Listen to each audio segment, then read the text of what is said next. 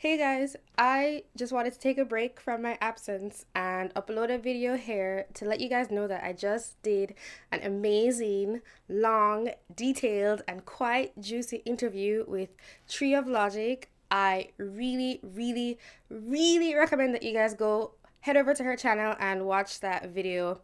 I really enjoyed the conversation. I learned a lot. I also really liked meeting Tree. It's interesting watching someone's video and then actually interacting with them and talking to them in a normal conversation where you can actually respond and have a dialogue. I also want to add, you can get a sense of what we were talking about, that after we ended the call and we were talking a little bit, we realized that we sort of skipped over a point that might be useful to add to that video when you go to watch it, and that was we were talking about victimless crimes and drug offenders being caught.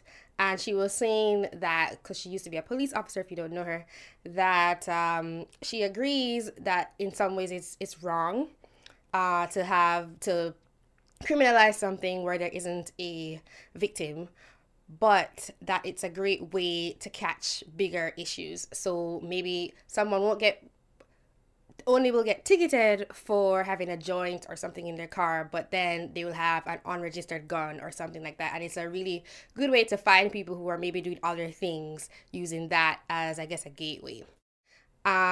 So go over there and watch that video.